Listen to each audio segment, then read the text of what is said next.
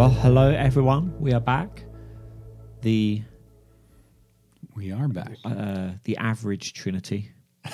We're not the Holy Trinity, but we're not as bad as the unholy Trinity. So the average Trinity of Richard, Steve, and Angela. That just means there's three of us. We Yeah. don't mean any holiness in that. And it's becoming like Jesus. We're going through Luke. We had a chapter with so many things that needed talking about last week that it was. I mean, we really tried to keep it as short as we could, and it was a long. If you hung in there, thank you. Yeah, and amazing. please come find us. But we will be shorter today. Yes. Like a simpler chapter. I say simpler, but I feel like Luke's writing is so complex and nuanced and clever. There's like you could spend a lifetime sort of analyzing and understanding and seeing all the clever connections and things going on in Luke. But we're not going to see it all, because our job is to say enough so that hopefully as you're reading it, you're getting more out of it and it's making more sense. And so, we're going to dive into chapter 17. So last week, I mean, we're sort of in this phase where Jesus is getting closer to the end of his ministry. Some of his tensions with like the religious leaders are sort of bubbling closer to the surface and in a more spiky ways, because they're going to lead to him being crucified. So that's the ultimate.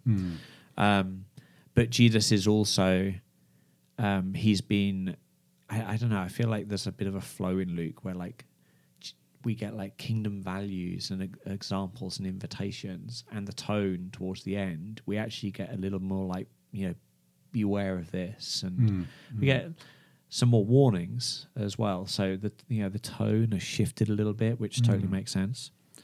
And we've been, Luke's in a section of the way he's writing is showing us like little incidents that are occurring with lots of Jesus's teaching sprinkled amidst.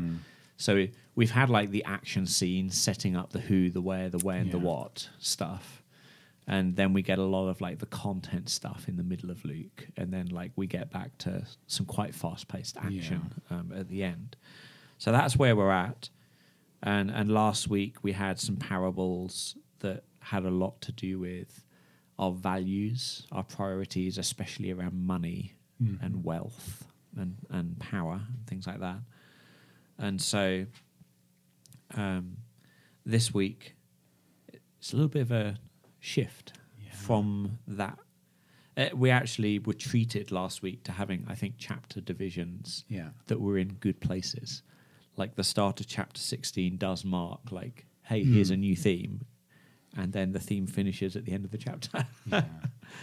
We don't have that in chapter 17. We've got a couple of different scenes, even within, and some seem to perhaps even continue onward. I get a sense in a lot of this that what we're seeing too is Jesus's heart and his compassion for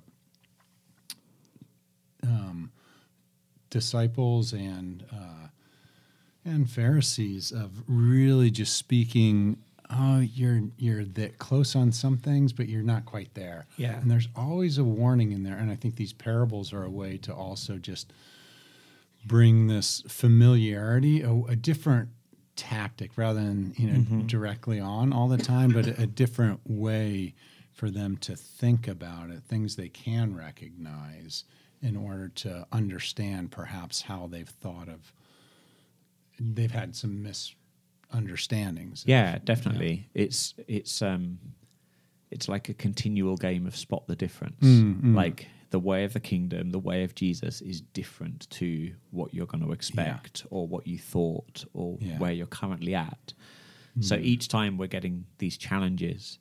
And it's interesting because some of the differences are, the way of Jesus is different to the way of some of the other ways in the first century, But some of what it's different to are just some of the attitudes in the broken human heart, like the coping mechanisms we've come up with to deal with living broken lives in a broken world. that are common across loads of culture and time. Yeah. So it can feel like the challenge is like we can read it as directed really close to us without much need for cultural kind of translation as well.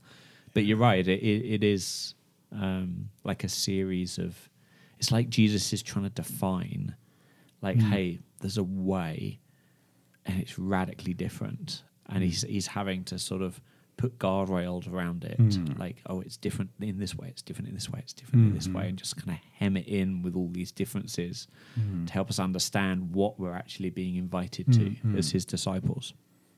Yeah. No, that's a good way of thinking of it. Yeah. Yeah. So we've got like a few like short teachings on different themes, but themes that sort of connect together, like they correlate with each other. And this was like a way rabbis would often teach. I think it's called a string of pearls.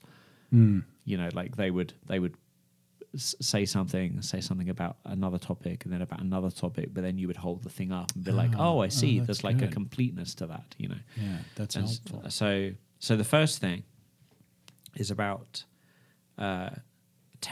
being tempted to sin and how to respond to sin. And so, yeah, right in the deep end, Jesus. I sort of think it's, I don't know, because Luke is pulling out like the maybe some of the intense action moments or relational moments or teaching moments without the intervening normalcy of life.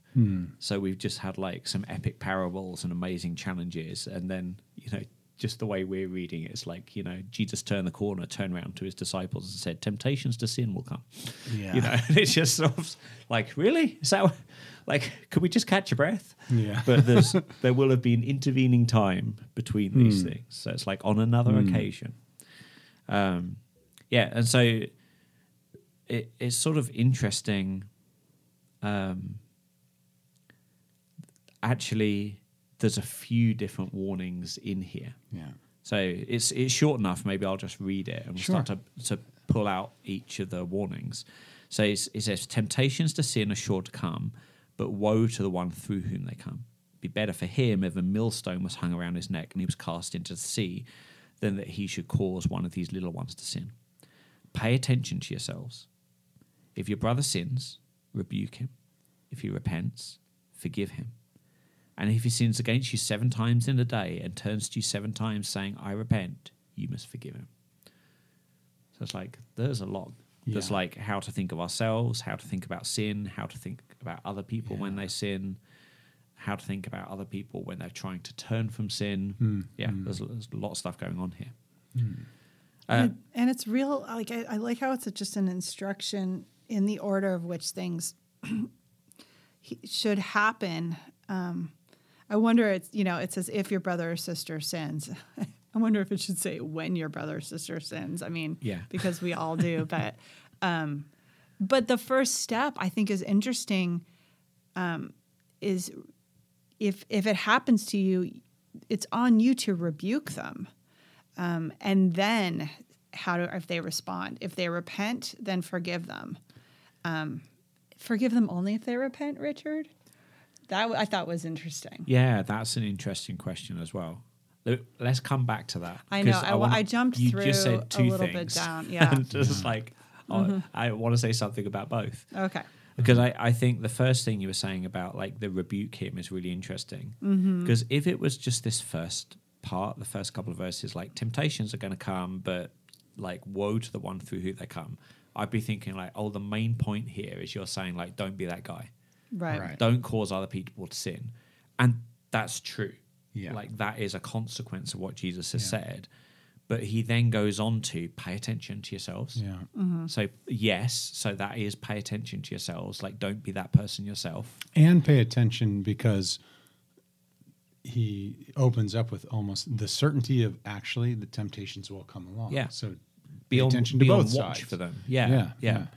So that's definitely it. Yeah. That's a part of it. But then, and if your brother sins. Yeah. So the watchfulness is like, oh, I want to pay attention to my brother know that if he's like sinning, that he may be bringing sin into others. That like the seriousness of sin is that it spreads like a cancer, and the harm affects others, and things like that.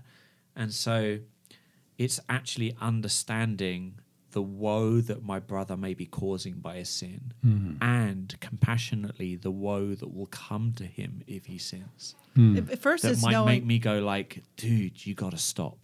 Yeah, and it's identifying that even that thing is sinful. Yeah. First, is it a sin? Identify if it's a sin, and then identify what the effects of it within the person and within the community. And this is an interesting, like, there's a practical, like, okay, what does this look like?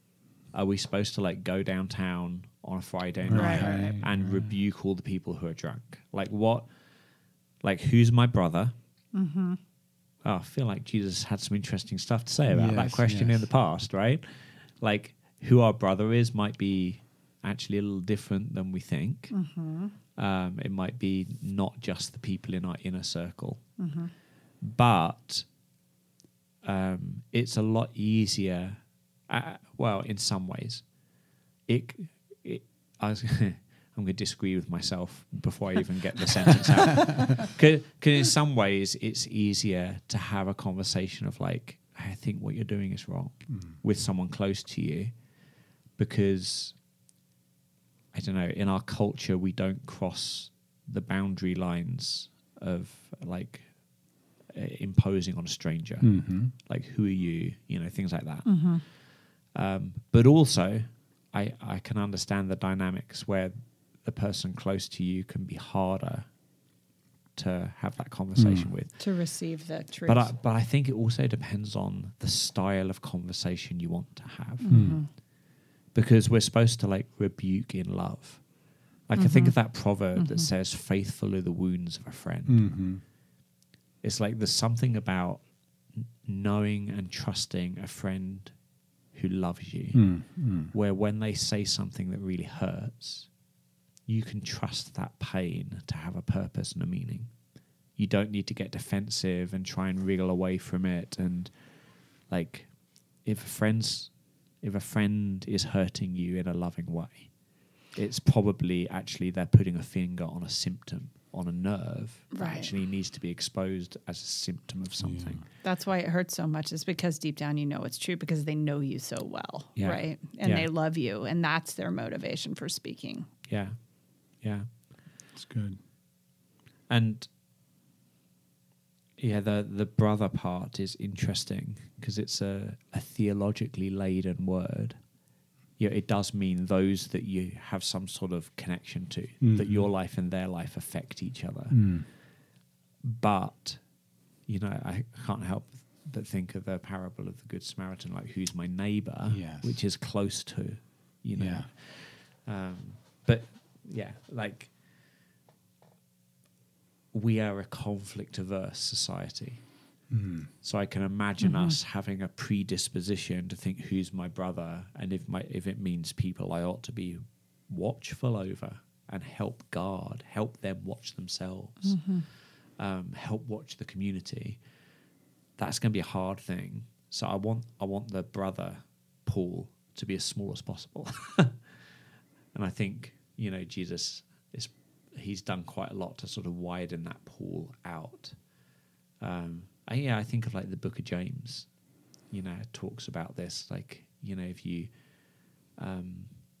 sort of engage with someone, you can and bring that like reconciliation and forgiveness, you can in love, that you can cover a multitude of sins. Like you could turn a course that might affect a whole bunch of people away from a bunch of sin and its consequences. Interesting.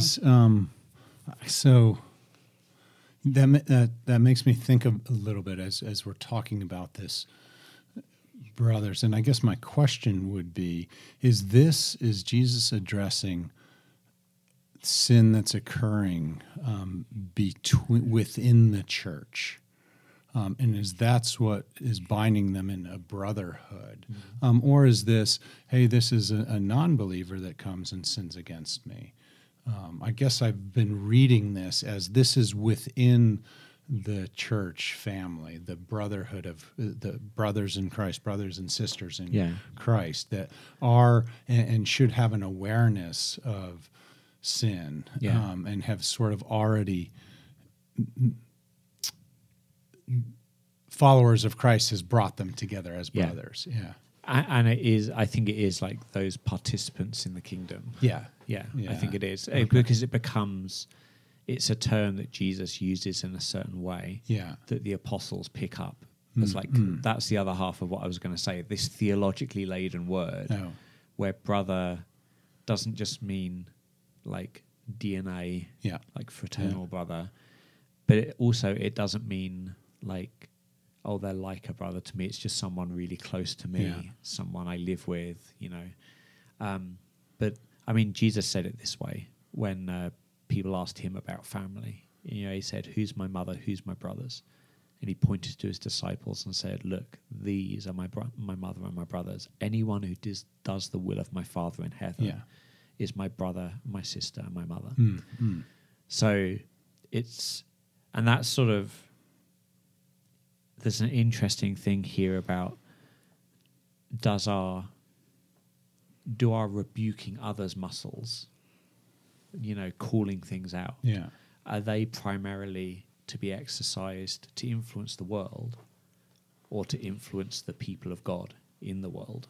To be a better salt, to be a saltier salt, to be a more illuminating light, to be more holy like our Father is holy. And it's a little bit more focused on the inside that the influence might go out, because our influence to the world is going to be a little different. And I mean, I look at this as he's preparing his disciples for ministry, for the work that they're going to be doing after he's gone. And so this is like disciple boot camp. It is. And so first get it right amongst yourselves before you can actually go outside the circle and affect others. Because we as disciples need to be authentic and get it right. And we can't do that without Jesus. We can't do that without the Holy Spirit, which they will have. But that's how I always took this passage. And rebuke is like, hey, that's wrong. You shouldn't be doing that. Actually, this relate like a conversation we were having before we recorded. Not about Luke, but we were just talking about like a practical situation, like what do we do? How do we treat someone who like they don't know Jesus? It's really hard to give a proper, like the kind of rebuke Jesus is talking about here to someone who just doesn't know God at all. Because you're saying like, hey, I know that you don't know this is right.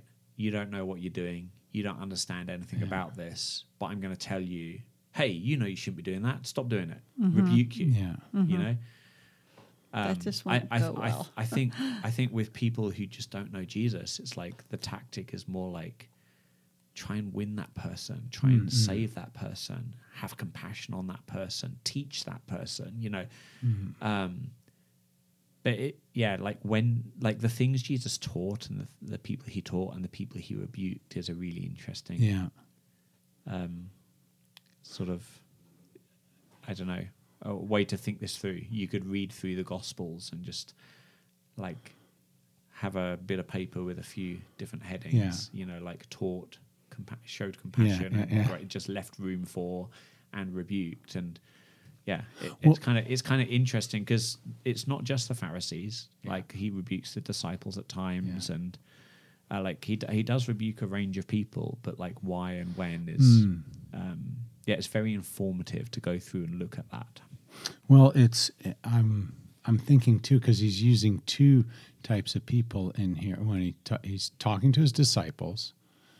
He talks about rebuking and forgiving for your brothers. So we've kind of covered that. But he says in verse at the end of verse 2, who are the little ones? These little ones here. Is he?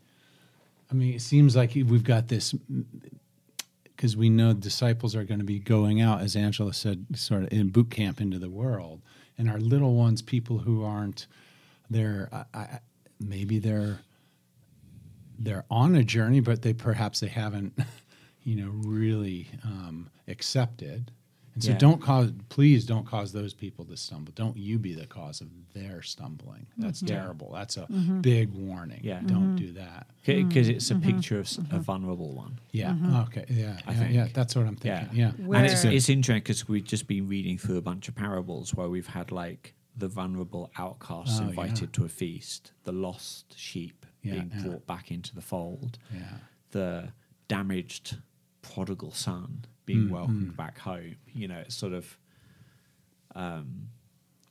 it's like there is supposed to flow from the community, like a safety to bring people into, and sin disrupts that dynamic, which is why, and Jesus is like, when you see it being disrupted like that, you need to do something about it.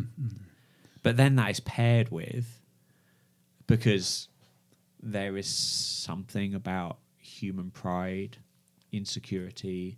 It's really easy to make ourselves feel better at ourselves by shouting at others. There's just all sorts of unhealthy things that can happen where we can take an invitation to be on guard and rebuke others and come up with a really unhealthy expression of it. Which is why I think it's so important that paired with it if he repents, forgive him, bring him, and not just forgive, but like reconcile, bring him back in. And this is the interesting, because that was the other thing you were saying. That was my other question I wanted to get to. Only if they repent, and why so many times, like why, what is it about this person that enables you, that something about the dynamic of them which releases you to receive their repentance and offer forgiveness? And I think it's because they're a brother. Like, because they know Jesus. Like, there's I don't know. And this is interesting because there's a bit of me just dealing with people that wants to be maybe a bit more cynical and a bit more like, well, if you know Jesus and you've repented before, but then like you keep doing it, like, I don't know if you really understand grace, or you really interacting with this well, or,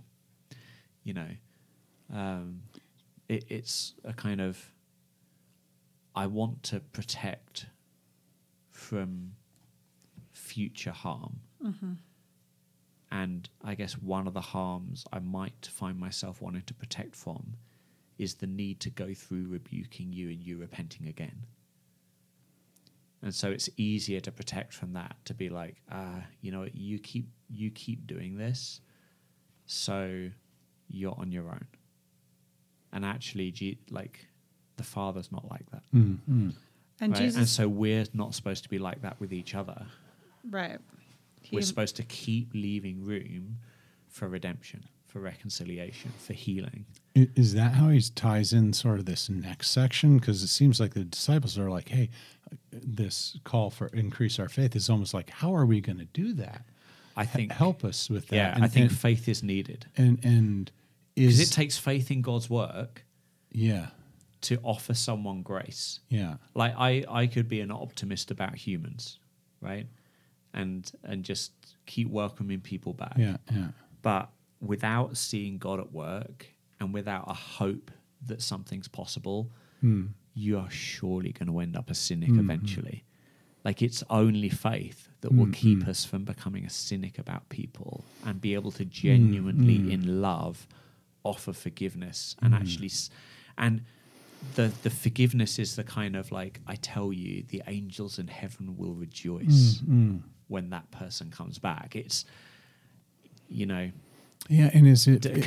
Can we genuinely do that when someone's 7 times blown it, and when they turn back for the 7th time, like, yes, and that takes a lot. Is that also faith? I mean, because as Jesus is standing before them too, like, part of that, I guess where this is pointing me is faith in what Jesus has accomplished allows me to say that, my real faith in saying, no, Jesus absolutely answered this and has made a way for that, for forgiveness, for redemption, renewal to be possible. Yeah.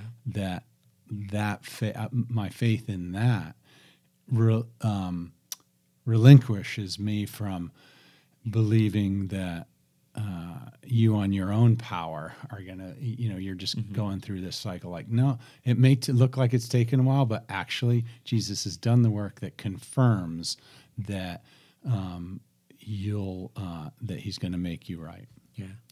He'll restore us. Yeah. And then the other thing you asked was like, do you have to repent to be forgiven? Yeah. Which is interesting. That's key. I read these verses and I say, okay, well, I mean, people have done wrong to me and they haven't said sorry and they haven't repented. Does this passage mean I shouldn't forgive them? Yeah. So I want to say you don't need to repent to be forgiven. Okay. That's freeing. That sounds controversial because, often the gospel gets shared as like, if you repent, God will forgive you. Right, John the but Baptist, if you don't, so the called, and I think in our relationship with God, there's have we begun a trajectory of submission to God and his ways in faith? That's like what the repentance is really to do with. I think we are going to discover when we see Jesus face to face and he says, well done, good and faithful servant. And we're surprised that there's a whole bunch of stuff. He's like, I forgave you for that stuff. Oh, I never repented. Right? I didn't repent for that thing, but I repented of sin. I repented of my brokenness. I submitted to the acknowledgement that I need a savior, a rescuer, a redeemer. Right? So that's all true. I think what's going on here, because there are some other passages which talk about how we can be proactive with our forgiveness. That forgiveness is like a force in a relationship that we can actually initiate a change of relationship with by offering forgiveness. I mean, but I think what Jesus is trying to lock in, because it finishes with if he says, I repent, you must forgive him.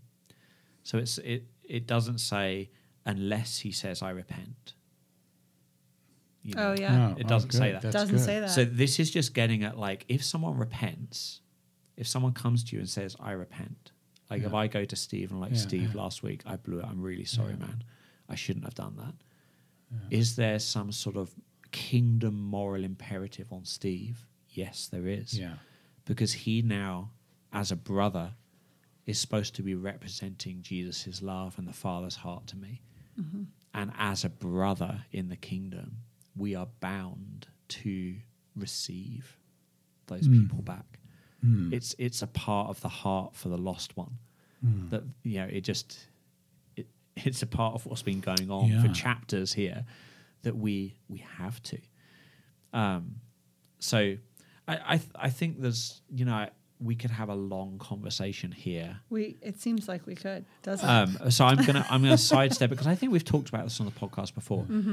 Does that mean if someone who is maybe a dangerous person, they've abused you, you don't trust them, does it mean that when they come to you and they say, I repent, that you then, God is saying, you must receive them and everything they want, and if they want to put the relationship back to being like this, you have to do it? No, that's not what it's saying.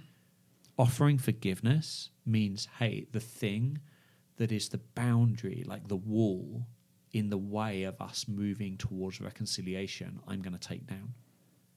The work of reconciling the relationship and figuring out the healing in the relationship, that journey has been made possible. But the person, so this is not saying that I could go to someone I've hurt over and over and say I repent, and they now have to treat me like someone who's never hurt them. You see the difference? Oh, yeah. Yeah. And so I think just keeping in view that forgiveness and reconciliation are connected, but not the same concept, can really help us then because I know I've That's talked really with good. people who've had this wrestle where they feel like I need to forgive. I don't know how. I want God to show me, but I'm kind of scared to enter into God teach me how to forgive this person because they think it means giving that person carte blanche. And the bad behavior. That's not what the Bible says. Right. Yeah. So we have to forgive. Yeah. We So have to forgive. There's And as no, you were no two ways around it. And that connection, I love how you drew the point between repentance and forgiveness. We have to forgive when they repent. But then I was thinking, okay, we can forgive if they don't repent. And that's our choice, but that's the choice of freedom, of not being in bondage to their sin upon us anymore. Right? So we get to forgive, not have to in that case, but we get to. Yeah. Because that's a freedom from the sinful thing that we've endured. Yeah. And that's a gift. Yeah. And I would add, and this is more like a conceptual philosophical point, I think we can be proactive in offering forgiveness. So if you imagine instead of a wall, it's like a force field, right? So this is great for an audio medium, but like Steve's sat next to me on my right. right. So if I imagine there's a force field of unforgiveness, okay, he's not repented, but I want to forgive him. That now means I can walk through the force field towards him. But it is going to take repentance, even if I initiate the forgiveness, it's going to take repentance on his side to receive the forgiveness, to realize what's wrong and forgive himself so that he can move through the force field towards me. Ooh, that's so good. So repentance, it is still, as we offer forgiveness, it can be super powerful, but repentance is still in the picture. It's still even when we are the ones rest of the initiating story. We don't always have to have someone's repentance as a precondition. Yes. To Okay. forgiveness. Okay. All right. So that's sort of important as well. And hopefully that's helpful for everyone listening. It's a deep dive in this really It is. tough We said passage, we would go quicker. We've done 3 verses. But I know, It's but like this is. it's all right. We're going to speed up, guys. Have faith. The next bit's about faith. Okay, let's go. So, like you said, Steve, I like the next bit. It can feel unrelated, but I think Luke has put it together because there is something about it takes faith to be able to do this. Yeah. But the teaching by itself here is real simple, and it's about how faith actually can make way more of a difference than we think. And I actually love, it says the apostles said to Jesus, increase our faith. So there's something really interesting there where they're like watching Jesus and how he's operating his faith to the Father, allowing the Spirit to work and all this stuff. And they're like, whatever special sauce you got, we ain't. And they want it. And it's really interesting, like the number of things, if we didn't know much theology at this point, we can imagine Jesus would say. Like, well, I'm Jesus. Of course you're not going to have faith like mine. Nope, doesn't say that. Right. Oh, well, you need to work at faith. You just need to like knuckle under, try harder, like believe more.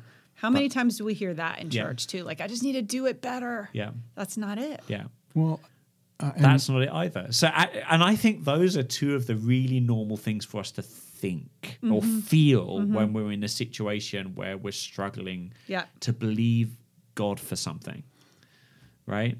Yeah, and I think there's we can use this to sort of beat ourselves up, or I've seen this used to beat others. Well, that's not happening because you don't have enough faith. Because what Jesus is saying is, if you have faith as small as a mustard seed, you can move mountains. You can tell this tree to get uprooted and jump in. And so, since that's not happening. And I don't think that's the right interpretation here at all. So could you? Yeah, I think I want to quote the words of the wise one, Master Yoda. I knew you were going to say Yoda. I knew it. It's May the 4th. It is. It's May the 4th. May the 4th Oh, yes. be with you. We're getting it in, getting our nerd on. Awesome. So, like, do you remember when Yoda says, like, already know you, that which you need? Yes. I think there's an element of that. It's like, guys, the faith you've got Is enough. is okay. Yeah. Like, there's the deficiency you have is not that you need more faith. Yeah. Just like the faith that you have is powerful enough. Like the amount of faith you've got, you can trust in a fragile, weak expression of faith. Like I find it so comforting the way Jesus interacted with that centurion and said, "Do you believe?" And the centurion said, "I believe, Lord, and forgive my unbelief." Help me with my unbelief, yeah. You know, it's like just knowing that in him he had doubt and faith. And Jesus was like, good, that's kind of what I expect. Let's use that faith. Yeah. You know? And so there's a little bit of like, already have you that which you need. And then there's also like when Luke's trying to get the X-Wing out the swamp. He's like, I can't do it. Like, I tried. Yeah. And Yoda's like, there is no try. There is only no do. try. And it's sort of, that's the other call here a little bit. It's like, guys, you've like seeing that your faith could be bigger. Don't make that turn into, well, so, you know, before I go perform anything with my faith, I'm going to like sit on it and practice. Like this is like, we were talking about music the other day and performing, you know, like how it can be hard to perform in front of others, right? And so if you've learned to play an instrument and you learned because you wanted to play music for people, that's like, I've got some faith and I want to use it. It'd be really easy to be like, oh yeah, but before I perform, I should practice more. And it can lead to like a never being ready to step out in faith. Like, oh, you know, I don't want to, I think God wants to do this, but I'm not going to step out yet.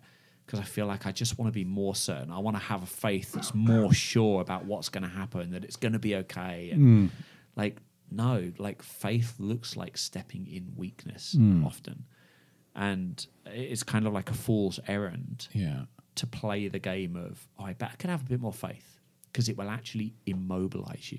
And what Jesus is doing is like, no, guys, mobilize. Which is really interesting because the invitation to mobilize has been a little bit of a theme in the last chapter as well. So just, So a very Yoda verse.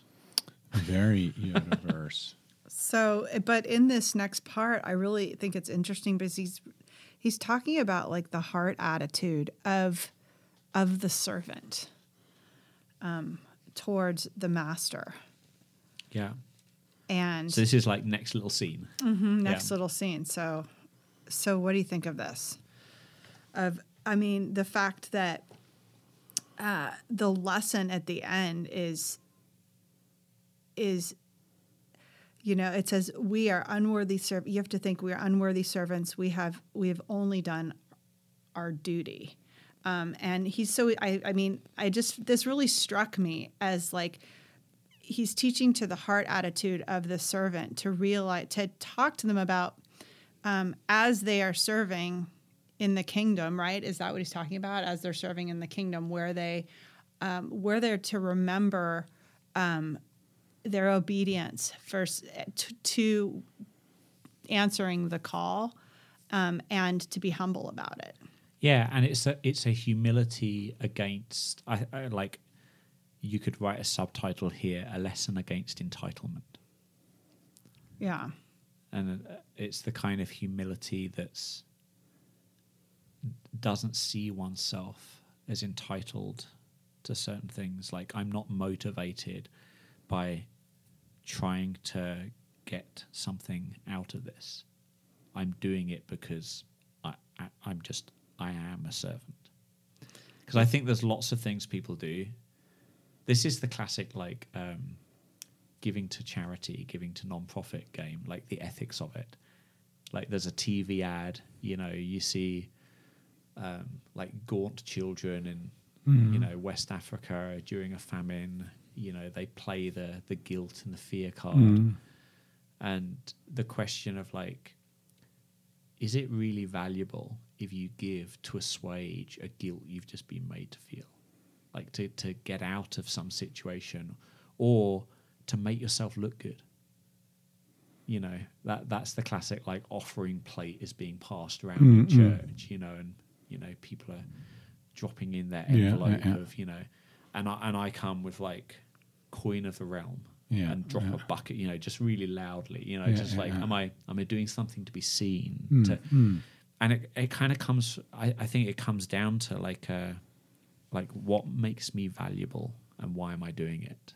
So it's actually becomes a little bit of a value question.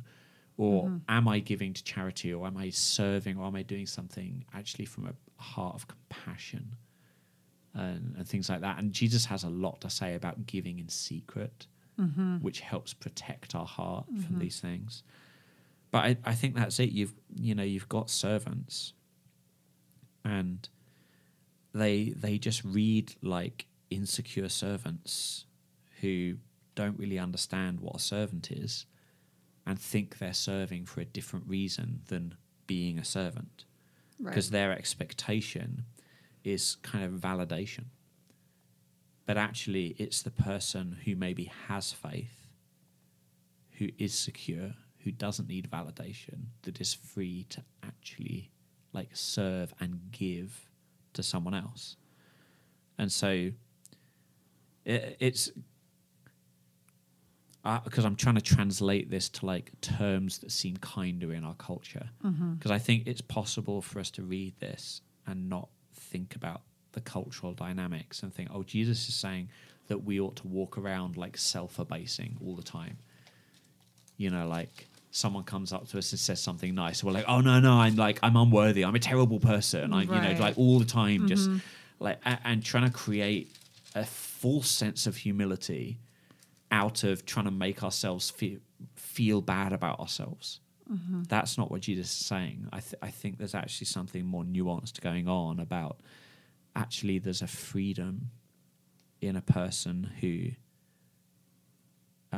has relinquished the expectation of reward, validation, or anything like that can only happen from a place of having given yourself to something.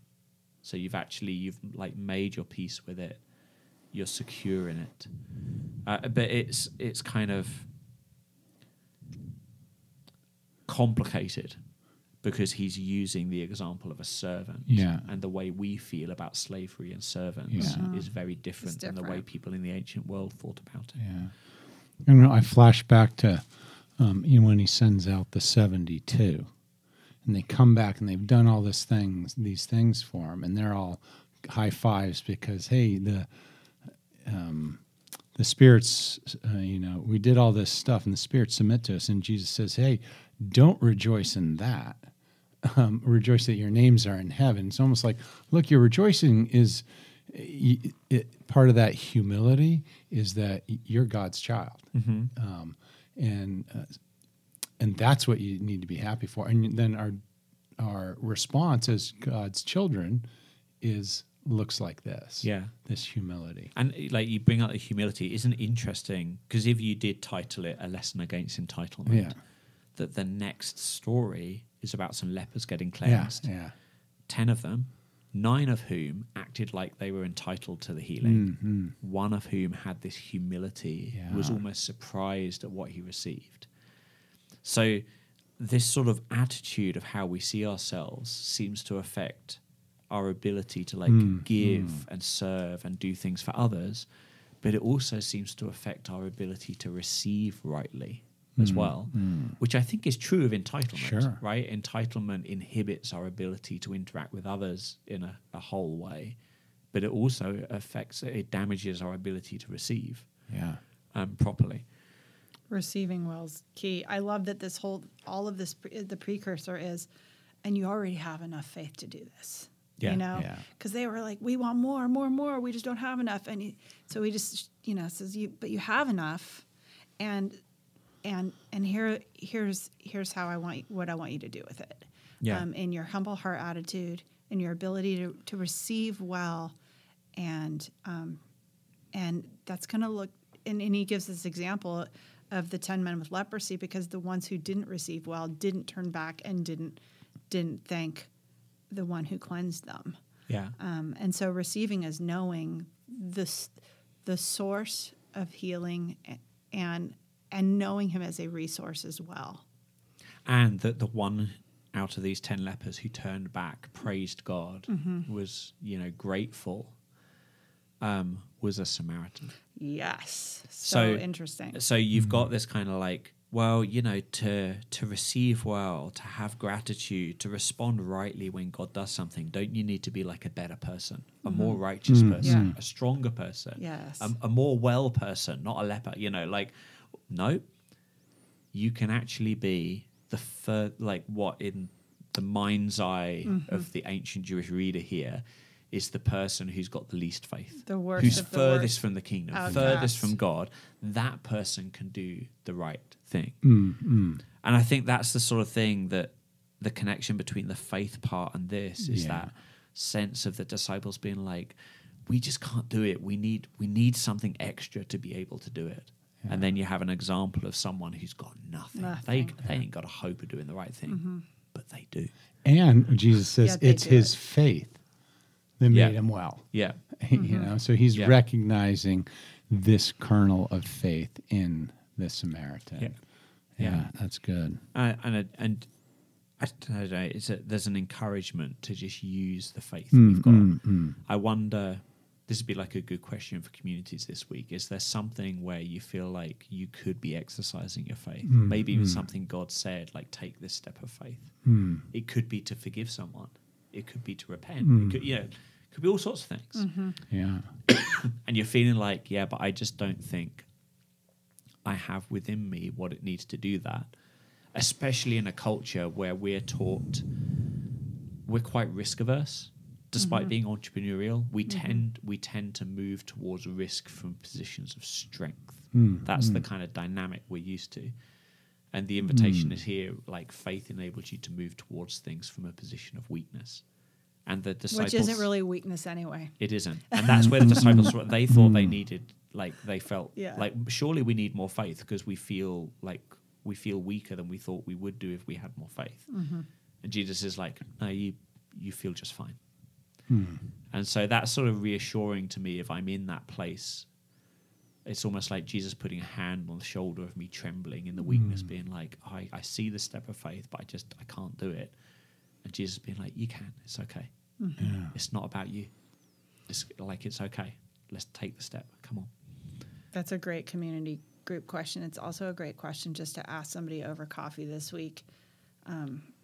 Maybe something that God's been put on your heart. Maybe he did like 10 years ago and you haven't stepped in faith to do it because you're waiting for more to be revealed by God. In order to do it. Like what if he's given you that mustard seed and he's intentionally held back on revealing more to you because he wants to teach you something about how much faith you actually need. What if that? And what's that thing? I think it's because we do now the second half of this chapter, which we'll finish quickly here. It's a little change of scene. Whenever Luke says someone came and asked him, it's like we faded to black and then we enter a new scene. But the way Luke's writing, I can see a little bit of a connection because Jesus now points forward to like, okay, so what about like when I'm gone, and you're thinking like, okay, so like we know the rest of the story. So like Jesus ascends up into the clouds and angels say like he's coming back. Like go do the things he told you to do while you wait.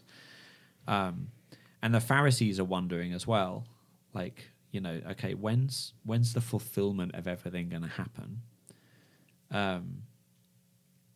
Which is super interesting because I actually love this about Jesus's comments on this sort of thing all the time. It's like, if Anna goes away and me and the kids are just partying, leaving a mess, cooking food, not washing up, like we really want to know when mum's coming back so we can clean the house. It's like, why do you need to know when? Yeah. Like if you're living properly, Yeah. it shouldn't matter when she walks through the door. Yeah. And that's actually, in essence, one of the things Jesus tries to he tries to resist the when question and the how question and the how can I tell question, because he's like, why does that matter to you? You actually ought to live in anticipation of it all the time, because that behavior should not actually be driven by a fear of being found out, but by actually embracing the values that lead to the right behavior. So it's just interesting. So he says says the Pharisees asking and being like, you're not going to be able to tell. Like there is no warning. So if that's where your mind's at, you need to start doing the washing up, because mum could walk through the door at any time, and like you're not going to hear the car pulling up to the driveway, you know. So it's kind of like, if that's where your mind's at, just you know. But then he talks to the disciples, because actually he's got a warning in the midst of this as well. And that's the interesting, because the chapter started with a kind of watch yourself, watch your brother, be active and be activated. Use your faith. Be forgiving. Be showing gratitude. Be serving. Don't be entitled. You know, it's like there's a lot of like mobilizing of stuff that's been happening in this chapter. And then I think he turns to the disciples and he says, hey, here's going to be one of the temptations, that you're going to kind of normalize a world that's not looking for God to show up and do something. You're not looking for Jesus to come back. And if you are fooled, if you kind of deceive yourself into thinking, and it's not necessarily thinking it's never going to happen, but thinking, oh, it's not going to happen now. And it's almost like, to use the analogy again, like, oh, surely mum's not coming back today. Because you've built a normal that just seems like, hey, this is the normal, this is secure, this is the way things ought to be. That there's a kind of deception in that. And he says, like, and this keeps happening in human history. Yeah. Like, God sent humans out of the garden and said, you're going to do some of what I called humans to do and to be, but there's going to be tension and it's broken. And he spoke over them the anticipation of like, I'm going to fix this. But real quickly, we get humans acting like they've forgotten there's a tension. They've forgotten it's broken, and they're not anticipating, so they're trying to make their peace with the brokenness.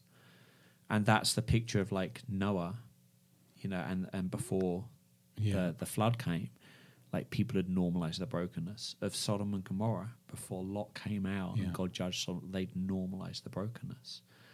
And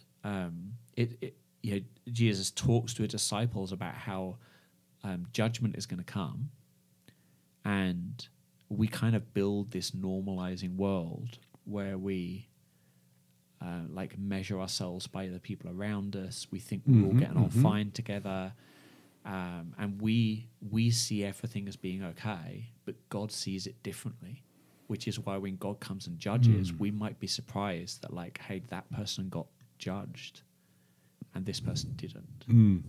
Like that we're not seeing things the right way. And so it's a pretty stark warning to not normalize the brokenness of this world. And, you know, I think of that kind of, is it Abraham, you know, lived as a stranger because he knew he was a citizen of somewhere else. Right. He was a citizen of a heavenly kingdom. So he lived in the world as a sojourner, as someone traveling through. And traveling through didn't mean he was detached and isolated. He blessed, he engaged, he had like a rich influence along his life traveling through the world, but he never made the brokenness of this world his home in the sense of like, this is the way I want things to be. And so there's a deception to this world I think Jesus is warning about, and I I don't know, there's evocative phrase in the middle of it where one of the pictures is like Lot and his family fleeing Sodom and Gomorrah, getting out of a normal. And the whole story there is really interesting because God rescues Lot because of Abraham. It's not like Lot's in the city being like, this place is crazy, it's terrible, it's awful, if only we could get out of here. No, Lot's actually kind of made his peace with it. Yeah. And it's the intervention of Abraham where the angels then like, okay, I'll go get Lot out. Yeah.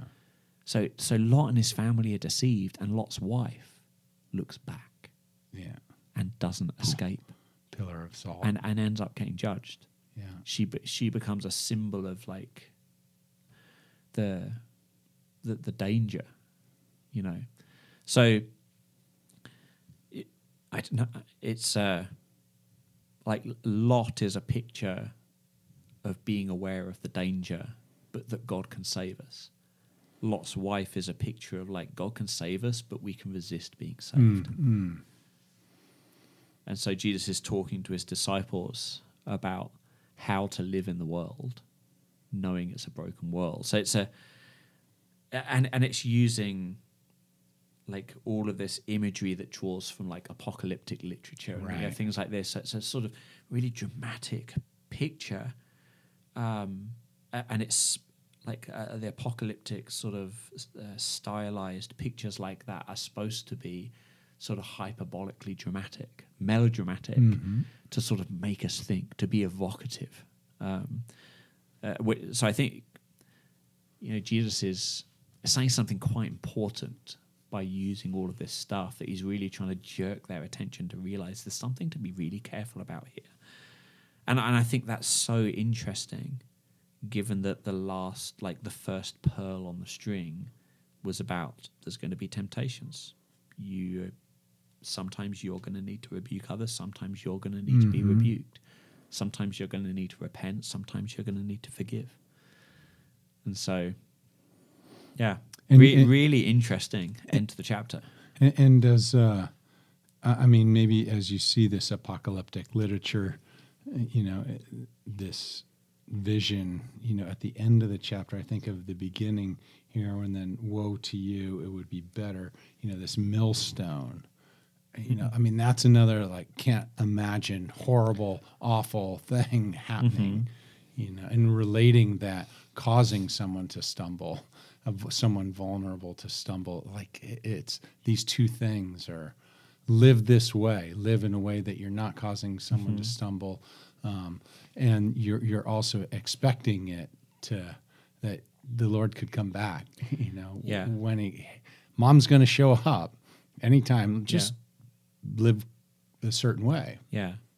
And there's that refrain which has cropped up, and variations on it have cropped up throughout all the Gospels. It seems like it was a really common thing Jesus talked about.